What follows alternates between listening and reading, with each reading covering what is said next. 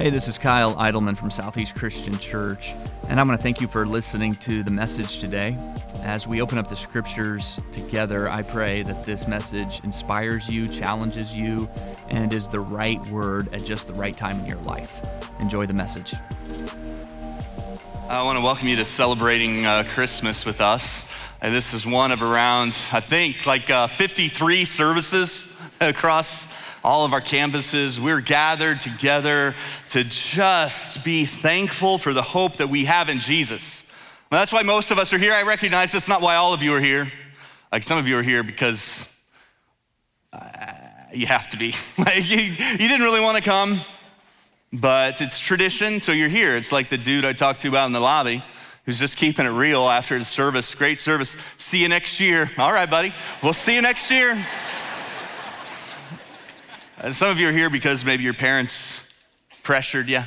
It's just not worth the fight. Some of you are here because of your grandma's guilt trip. She's pretty good at it and, it means a lot to her. Maybe it was a girlfriend's ultimatum, or maybe you just had a friend invite you and you could see how much it meant to them. So you said, yeah, I'll come. And you're glad to come because it meant a lot to them, but you're here for them. My prayer is that you would see it's not an accident that you're here, no matter what reason you think you came. And God has brought you here today because he wants you to know that there is a hope that is available in Jesus. And I think all of us could use a little more hope these days. And the Bible teaches us that because Jesus came to earth, that he knows what it's like to live on this planet, to deal with the suffering and the struggle and just the stuff of life. John chapter 1 says that Jesus became flesh and he dwelt among us. I love the way the Message paraphrases that. He put on skin and he moved into our neighborhood.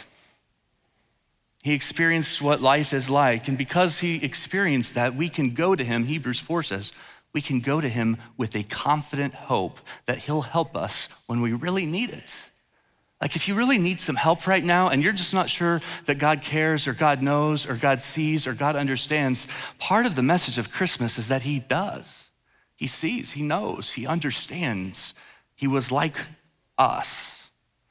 I was reading about this medical professor in Germany who recognized the need for more doctors to go into geriatric medicine, caring for the elderly. And it's just hard, she said, to convince these young 20-something-year-old energetic, healthy doctors to go into this field. Even though the need is great and the demographic is growing, it's just hard to talk them into it because they don't understand what it's like. They don't get the challenges of growing older. And so she tried some lectures and presentations, convincing these medical students to go into this field. Didn't really work. She eventually developed something that she called the age man suit. And it was just like this suit that she would have medical students wear that would help them feel what it's like to be a little older. And so it came with these ear devices, made it harder to hear some noises and made other noises a little bit louder. It came with these yellow tinted goggles that made it difficult to see certain things and made colors hard to differentiate. It came with braces for your elbows and knees that just made the joints stiff, a little slower, a little more painful to move around. Kevlar vests that pressed on your chest made breathing a little more difficult, a little more labored, trying to help them see what it's like to be older. And she had it so that it could press on your bladder so you'd have to use the restroom 4 or 5 times a night. That's not true, but I think that would have been helpful. If there would have been some way to do that, we give them a better feel for it. Or I was thinking of other things that she could. What if she could have made the suit so that it gave you this inexplicable desire to eat dinner at 4:30 in the afternoon at Golden Corral, and you don't even know why, and then you're gonna go home and watch, Wheel of Fortune or reruns of Law and Order, or you sleep in till 5 a.m. And or what if it made you stop growing hair on your head, you lose the hair on your head, and then you start growing hair in places of your body that you didn't even know you could grow hair, you didn't even know it was physically possible. There's all kinds of things that she could have done, but the whole point was, hey, stop and think about what it's like because she expressed her hope was that as these students felt what it was like to grow older, that they would care more and they would have a deep desire to help. And I think that's part of the hope of the Christmas story, is that Jesus experienced what it was like, and because of that, we have hope that he wants to help. And that's really good news for us, because we could use a little extra hope. I love this expression that Lewis Smedes writes about hope. He says, hope is to our spirits what oxygen is to our lungs. Lose hope and you die. Now look, they may not bury you for a while, but without hope, you're dead inside. And the only way to face the future is to fly straight into it on the wings of hope. That is the only way to face the future. Hope is energy of the soul. And for some of you who just find like that your souls are tired and weary, just sick of it all, I think what you're missing is hope. Hope is the energy of the soul. So where do we find a hope like that? It's not an accident that in the poem Dante's Inferno, when Dante is trying to help us understand what hell is like, he puts this on the entrance of hell, this inscription: leave behind all hope those who enter here. Like that's how hell is understood, is this complete absence of hope. But maybe you hear that and you think, well, that kind of sounds a little bit like my life. Just an absence of hope. It's not that you haven't tried, it's that you've tried and you just end up disappointed again and again and again. Like you put your hope in maybe your family and they let you down. And so you thought, well, maybe there's a relationship over here. And so you gave someone your heart's left broken. And so you thought, well, I'm gonna put my hope in my career, or I'm gonna put my hope in my finances, or I'm gonna put my hope in government or this political platform, or I'm gonna put my hope in sports, or I'm gonna put my hope in my children, or I'm gonna put my hope in my children in sports, or I'm gonna put my hope in the church. And it just seems that at every time you put your weight on it and it gives out. It just doesn't hold you up. And you find that you're disappointed again and again, and you just wonder, is there really a hope that you can hang on to? I think there's this regression that most of us can relate to when it comes to losing hope. It starts with us becoming more, I guess the way I would put this is more independent, where we accept the fact that no one is coming to help, like no rescue is on the way, so I guess I'm gonna have to depend on me. Everybody else let me down. Every other situation seems to disappoint me. I'll put my hope in me. And that works until it doesn't, right? Until you put your hope in yourself and you recognize that yourself can't do a lot of things. Like you can't control a lot of stuff. You can't control sickness and disease and death, and yourself can't do much about other people's feelings about you. Yourself can't control other people's decisions that affect you. And so after we get independent, we get a little bit more indignant as we lose hope. We just get angry about life and circumstances and people. It just makes us angry and bitter. We're just tired of it all. And maybe you wouldn't say that's the way you are, but maybe some of the people around you would. Like that's just become you, just mad. People say, well, what's wrong? You're not even sure what's wrong. And then we become, I think, indifferent. Like this is hopelessness. It's what it looks like. I don't care anymore. It's just kind of living life with this whatever attitude. And so you scroll your way through the holidays. You self-medicate to just get through it. And you just begin to accept that maybe disappointment is this inevitable part of life. And you just live disappointed. You just, whatever. So the question is there a real hope that won't let us down? I remember reading the story of Tammy Kramer. So she was the chief of an outpatient AIDS clinic in Los Angeles County in the 90s. And she tells about this day at work where a man came in for what at that time would have been like this weekly dose of medication. And he walks into the clinic and he sits down on a stool, just sits in tired silence, waiting for the doctor. The doctor that comes in that day is new to the clinic. This was his first time, never seen the patient before. And as the doctor walks in, he's looking at the patient's chart, kind of working his way through it. gives the medication. Before he leaves, the doctor says, without even looking up from the chart, the doctor just says to the patient, you know, don't you, that you're not long for this world? You got a year at most. And he walks out. And Tammy had overheard the conversation, and as the patient walked out that day, she could just see like the pain. She could just see the pain in his face. And through this clenched teeth, the patient said to Tammy of the doctor, he said, that blankety blank took my hope away, And Tammy said, maybe he did. Maybe it's time to find another hope. And that is the question I want to ask you on this Christmas Eve. Is there another hope? I mean, really? Is there a hope that won't let you down? Is there a hope that you can stand firm on? Is there a hope that you can put your weight on? Is there a hope for the future? Because I just think a lot of the anger and anxiety that we're dealing with in our world it's symptomatic of our need for some real hope. And the Bible would just say in Romans, there is that kind of hope, and his name actually is Jesus, that he's the one hope that doesn't disappoint. And Christmas is when we celebrate that hope that we have in him. Isaiah talks about the birth of Jesus as this hope being born into the world. Isaiah chapter 9, verse 2. This is written some 700 years before Jesus is born, and Isaiah is giving these prophecies that are just uniquely fulfilled in Jesus about when he's born and how he's gonna come to this earth and how he's gonna die. But I love this. He just says in chapter 9, verse 2, in a land of deep darkness, a light has dawned. In a land of deep darkness, a light has dawned. And so there is this hope that is born that we celebrate at Christmas. It's interesting, though, if you read Isaiah and you read these prophecies, I think Isaiah knows it's hard to believe. Like his whole message is a message of hope. 700 years before the first Christmas of Jesus' birth, Isaiah is saying to the people, help is on the way, which is the message of hope. Help is on the way, help is on the way. But it's not just that God's coming to earth, it's how he comes to earth that Isaiah, I think, just recognizes is hard to believe. Verse 1, Isaiah says, who's gonna believe this?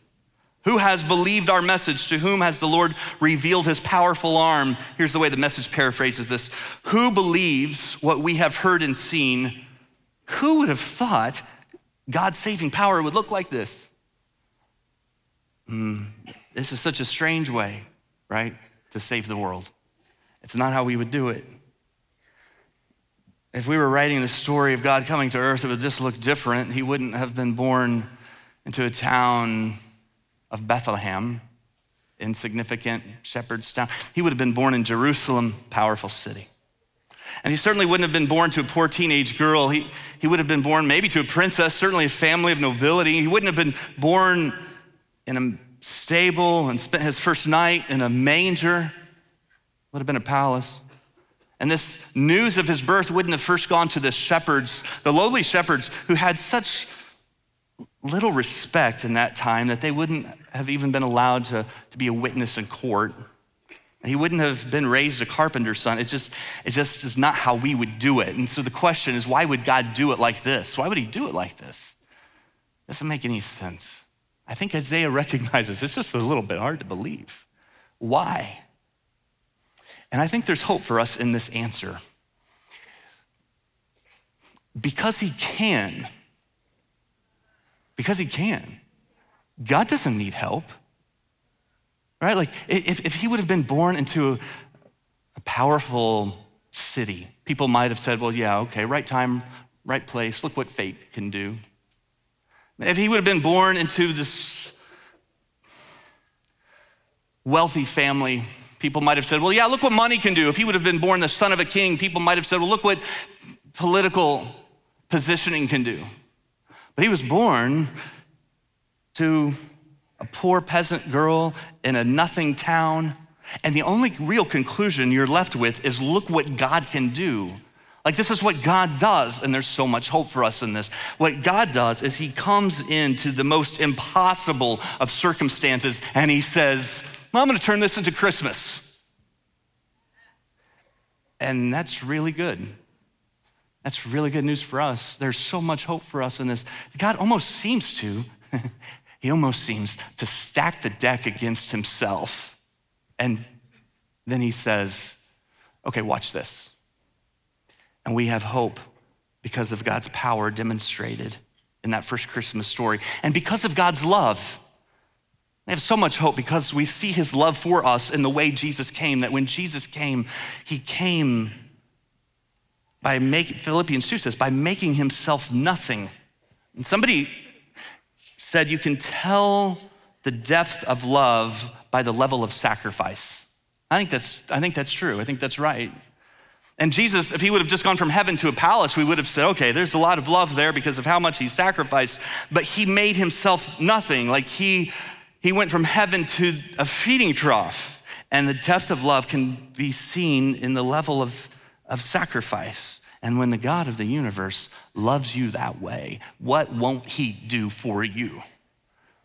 And there's so much hope for us in that. Isaiah 53 goes on to say, my servant grew up in the Lord's presence like a tender green shoot, like a root in dry ground. There's nothing beautiful or majestic about his appearance. There was nothing to attract us to him. Jesus wasn't depending upon all the things that we think are necessary to make a difference in this world. It describes him as this tender shoot. Like he comes into the world and he's fragile, and he's exposed, and he's vulnerable. And there's nothing about him that would have attracted us to him. I was looking at some Christmas decorations on Google, and what these decorations were supposed to have in common is that they were all supposed to have like Jesus as the center of them, right? And I came across this one ornament that said, he is the reason for the season. And then there was a picture of Jesus on this ornament. But it's not a real picture, obviously. Like there's no photographs floating around. It's just an artist's rendering of Jesus. And so I'm looking at this ornament, and I'm looking at this picture of Jesus, and I look into the eyes of my Lord and my Savior, and my soul is confronted with a simple question.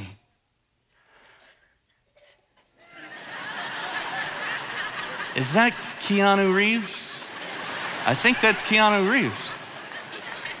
Like world famous actor, former sexiest man alive, Keanu Reeves. I think the artist, I guess, just started in his mind, what's Jesus look like? And before he knew it, like he had Keanu Reeves wearing a red sash, and it's now hanging from people's Christmas trees.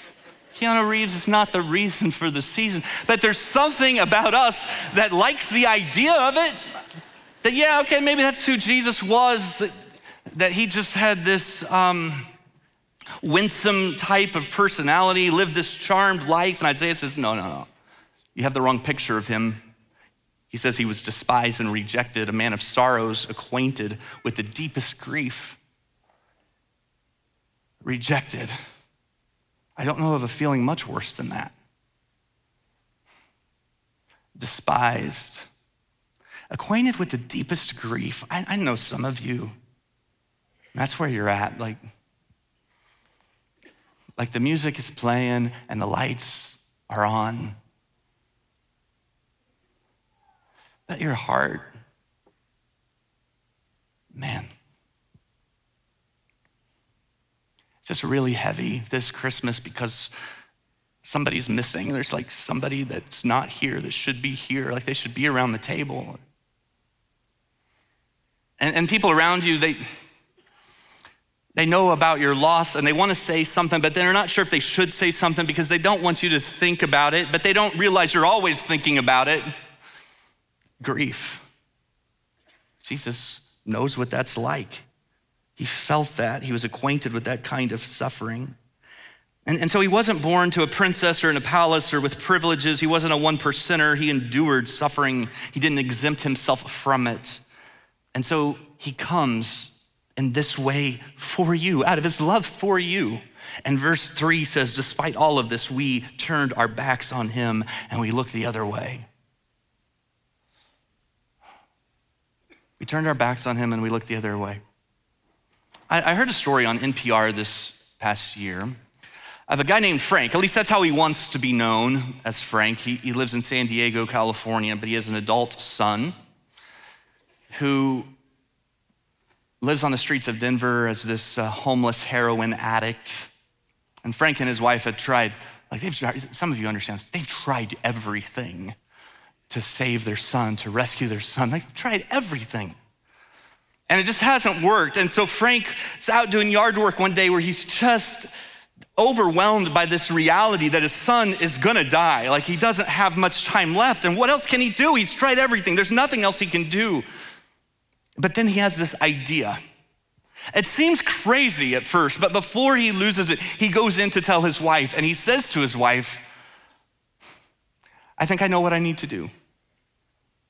I'm gonna go to Denver and be homeless with our boy. And so he gets in touch with this guy. His name's Chris Cooper. He's like a homeless advocate in Denver. And Chris helps Frank kind of figure out the general area of where his son might be living. And Frank goes to Denver with nothing, begins to walk the streets until he finds his son one day. And he expresses what that moment was like. My son has no idea that I'm walking toward him. I can see that he can't stand without the support of a building. I go up to him. He sees me. He can't believe that I'm there, and he turns his back on me. I don't even care. I just grab him and squeeze him as hard as I can. For the next week, Frank stays with his son, foraging through the garbage for food and sleeping in the park and slapping away the rats, and he doesn't shower or shave. His clothes begin to smell, get stained.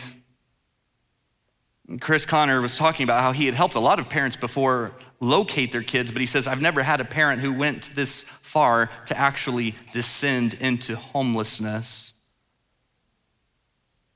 When Frank was asked why he did it, he said, the only thing I could think to do is just go there. Just be there and love him. Just go there and show him how much I love him by being there. And the Word became flesh and dwelt among us. He came and made himself like one of us because it was the only way. Because there's no lengths he won't go to save us, because he wants you to know, I understand what it's like. And so some of you are here and you're having a really hard time this season making ends meet, like you're just not sure how it's gonna happen. Listen, this is how Jesus spent most all of his life here on this earth. Homeless as an adult, grew up in poverty as a child. Maybe it seems like you're always getting the short end of things, like it's just always been true. You feel like you've never really had a fair shake. You compare yourself to others and it just doesn't seem right. Listen, Jesus was born in a manger. He knows what it's like. Or maybe you feel like your parents or your family doesn't understand you, like you're the one person in the family that this doesn't really fit in, and you're pretty aware of that these days. That was true for Jesus. His mothers and brothers early in his ministry did not understand him. Maybe somebody you really trusted let you down when you really needed them the most, like they betrayed you. The one person you thought you could trust, and your heart has just been broken. Jesus had that happen to him. Or you just feel like you have been treated unfairly, unjustly. Jesus was sentenced to a violent death. He didn't do anything wrong. Isaiah 53, surely he took up our pain and bore our suffering, yet we considered him punished by God, stricken by him and afflicted. He was pierced for our transgressions and he was crushed for our iniquities, for our sin. The punishment that brought us peace, he took upon himself, and by his wounds we are healed.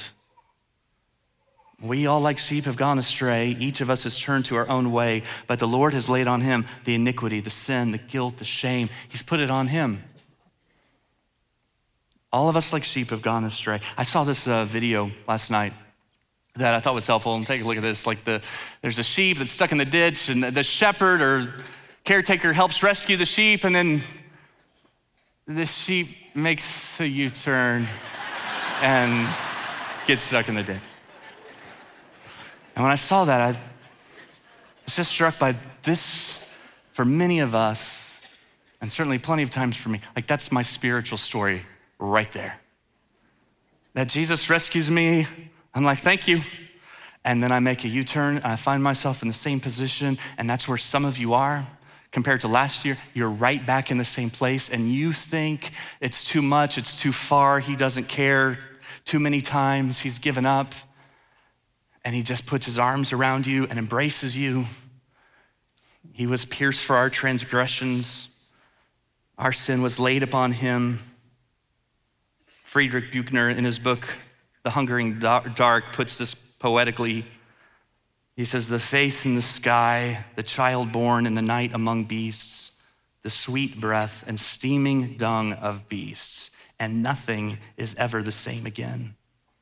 Those who believe in God can never, in a way, be sure of him again. Once they have seen him in a stable, they can never be sure where he will appear, or to what lengths he will go to, or to what ludicrous depths of self-humiliation he will descend in his wild pursuit of humankind. There is so much hope when you understand there are no lengths he will not go to save you, to rescue you and me from our sin. There's so much hope for me in that, because if I'm honest with you, I would just tell you that the primary source of my disappointment is me. Like there have been plenty of times where I'm disappointed in people or circumstances and they let me down and I lose hope, but no one has disappointed me more than me. I would have thought by now, I'd be able to make certain things happen. I'd be able to make certain things right, put my hope in me, but I'm always disappointed when I do that. I would have thought by now I'd be less selfish and I'd be more patient. If you would have asked me, I would have said, hey, surely by the time your grandfather, like lust and pride, mastered. That's in the rearview mirror. I'm a pastor, but don't make the mistake of putting your hope in me. I've made that mistake before, and it always has left me disappointed. And maybe I'm not the only one. Like maybe this Christmas, you're just really aware of that nothing and no one has disappointed you more than you. And you're not sure where to go with that or what to do. And if that's the case, I would just say, I bring you good news of great joy. A Savior has been born. He is Christ the Lord. And your hope doesn't need to be in you. Your hope, your trust, your faith, your confidence can be in him and what he did for you.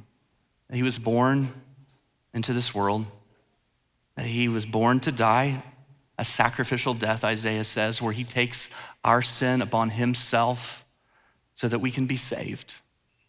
Hope is never lost. I know a lot of you grew up celebrating Christmas with what would be called the 5 candles of Advent, and each of the candles represent the light that Jesus brought into the darkness when he was born. I just want to end by recognizing these. The first candle of Advent is the candle of hope. It's what we've talked about today, that Jesus is our one true hope. He's the one hope that doesn't disappoint. He comes and he brings us hope. The second candle of Advent is a candle that represents the love that Jesus brought into the darkness. God so loved the world that he sent his son. Jesus was the physical manifestation, the expression of God's love for us. Jesus came to show us love. And then this fourth candle, this pink candle, sometimes called the shepherd's candle, represents joy. I don't know why it's pink. I'll have to Google it later. I don't think the shepherds voted on it. I don't think they would have gone with pink. But it's a pink candle known as a shepherd's candle, and it represents the joy that Jesus brings. Like, it's not a joy based on circumstances or situation. It's based on our relationship with him. It brings us joy that can be yours, no matter what is going on around you. And then there's the candle of peace. Jesus is our Prince of Peace, and he gives us a peace that passes understanding. It's a peace that cannot be explained. It has to be experienced. It's a peace that some of you are desperate for. It can be yours.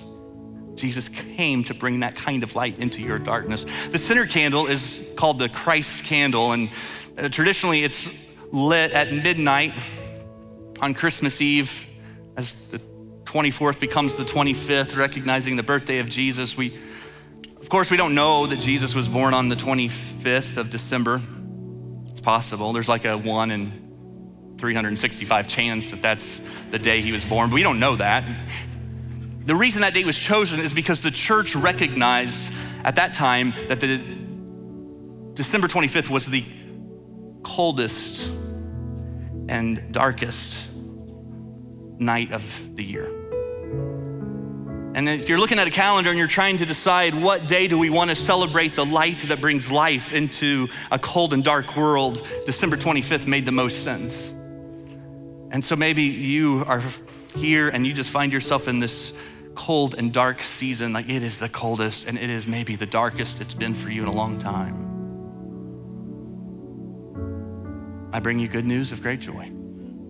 A light has dawned, a hope has been born, and his name is Jesus. Let's pray. God, I thank you for the hope that we have in you. I thank you that it's real and it's true. I thank you that it is available today. We don't have to wait on it. We don't have to put it on layaway. Like it's available to us today. And I just gotta believe, Lord, that there are some people listening to this right now that need to hear it. I pray that you would let them see the light that you want to bring into their dark and cold lives. I thank you, God, that we get to celebrate at this time of year. I pray that we wouldn't just be celebrating something that is a historical reality, but something that is a personal experience, that you came and you give us hope and love and joy and peace. We thank you, Jesus. It's in your name we pray, amen. Thanks for listening. If today's message made you realize you need to take your next step with Jesus, we would love to help you with that. You can connect with us on any of our social media platforms throughout the week or visit our website at southeastchristian.org. And if you want to hear more content like this, you can check out our Sermons podcast or our One at a Time podcast. Both can be found everywhere podcasts are available. Have a great week.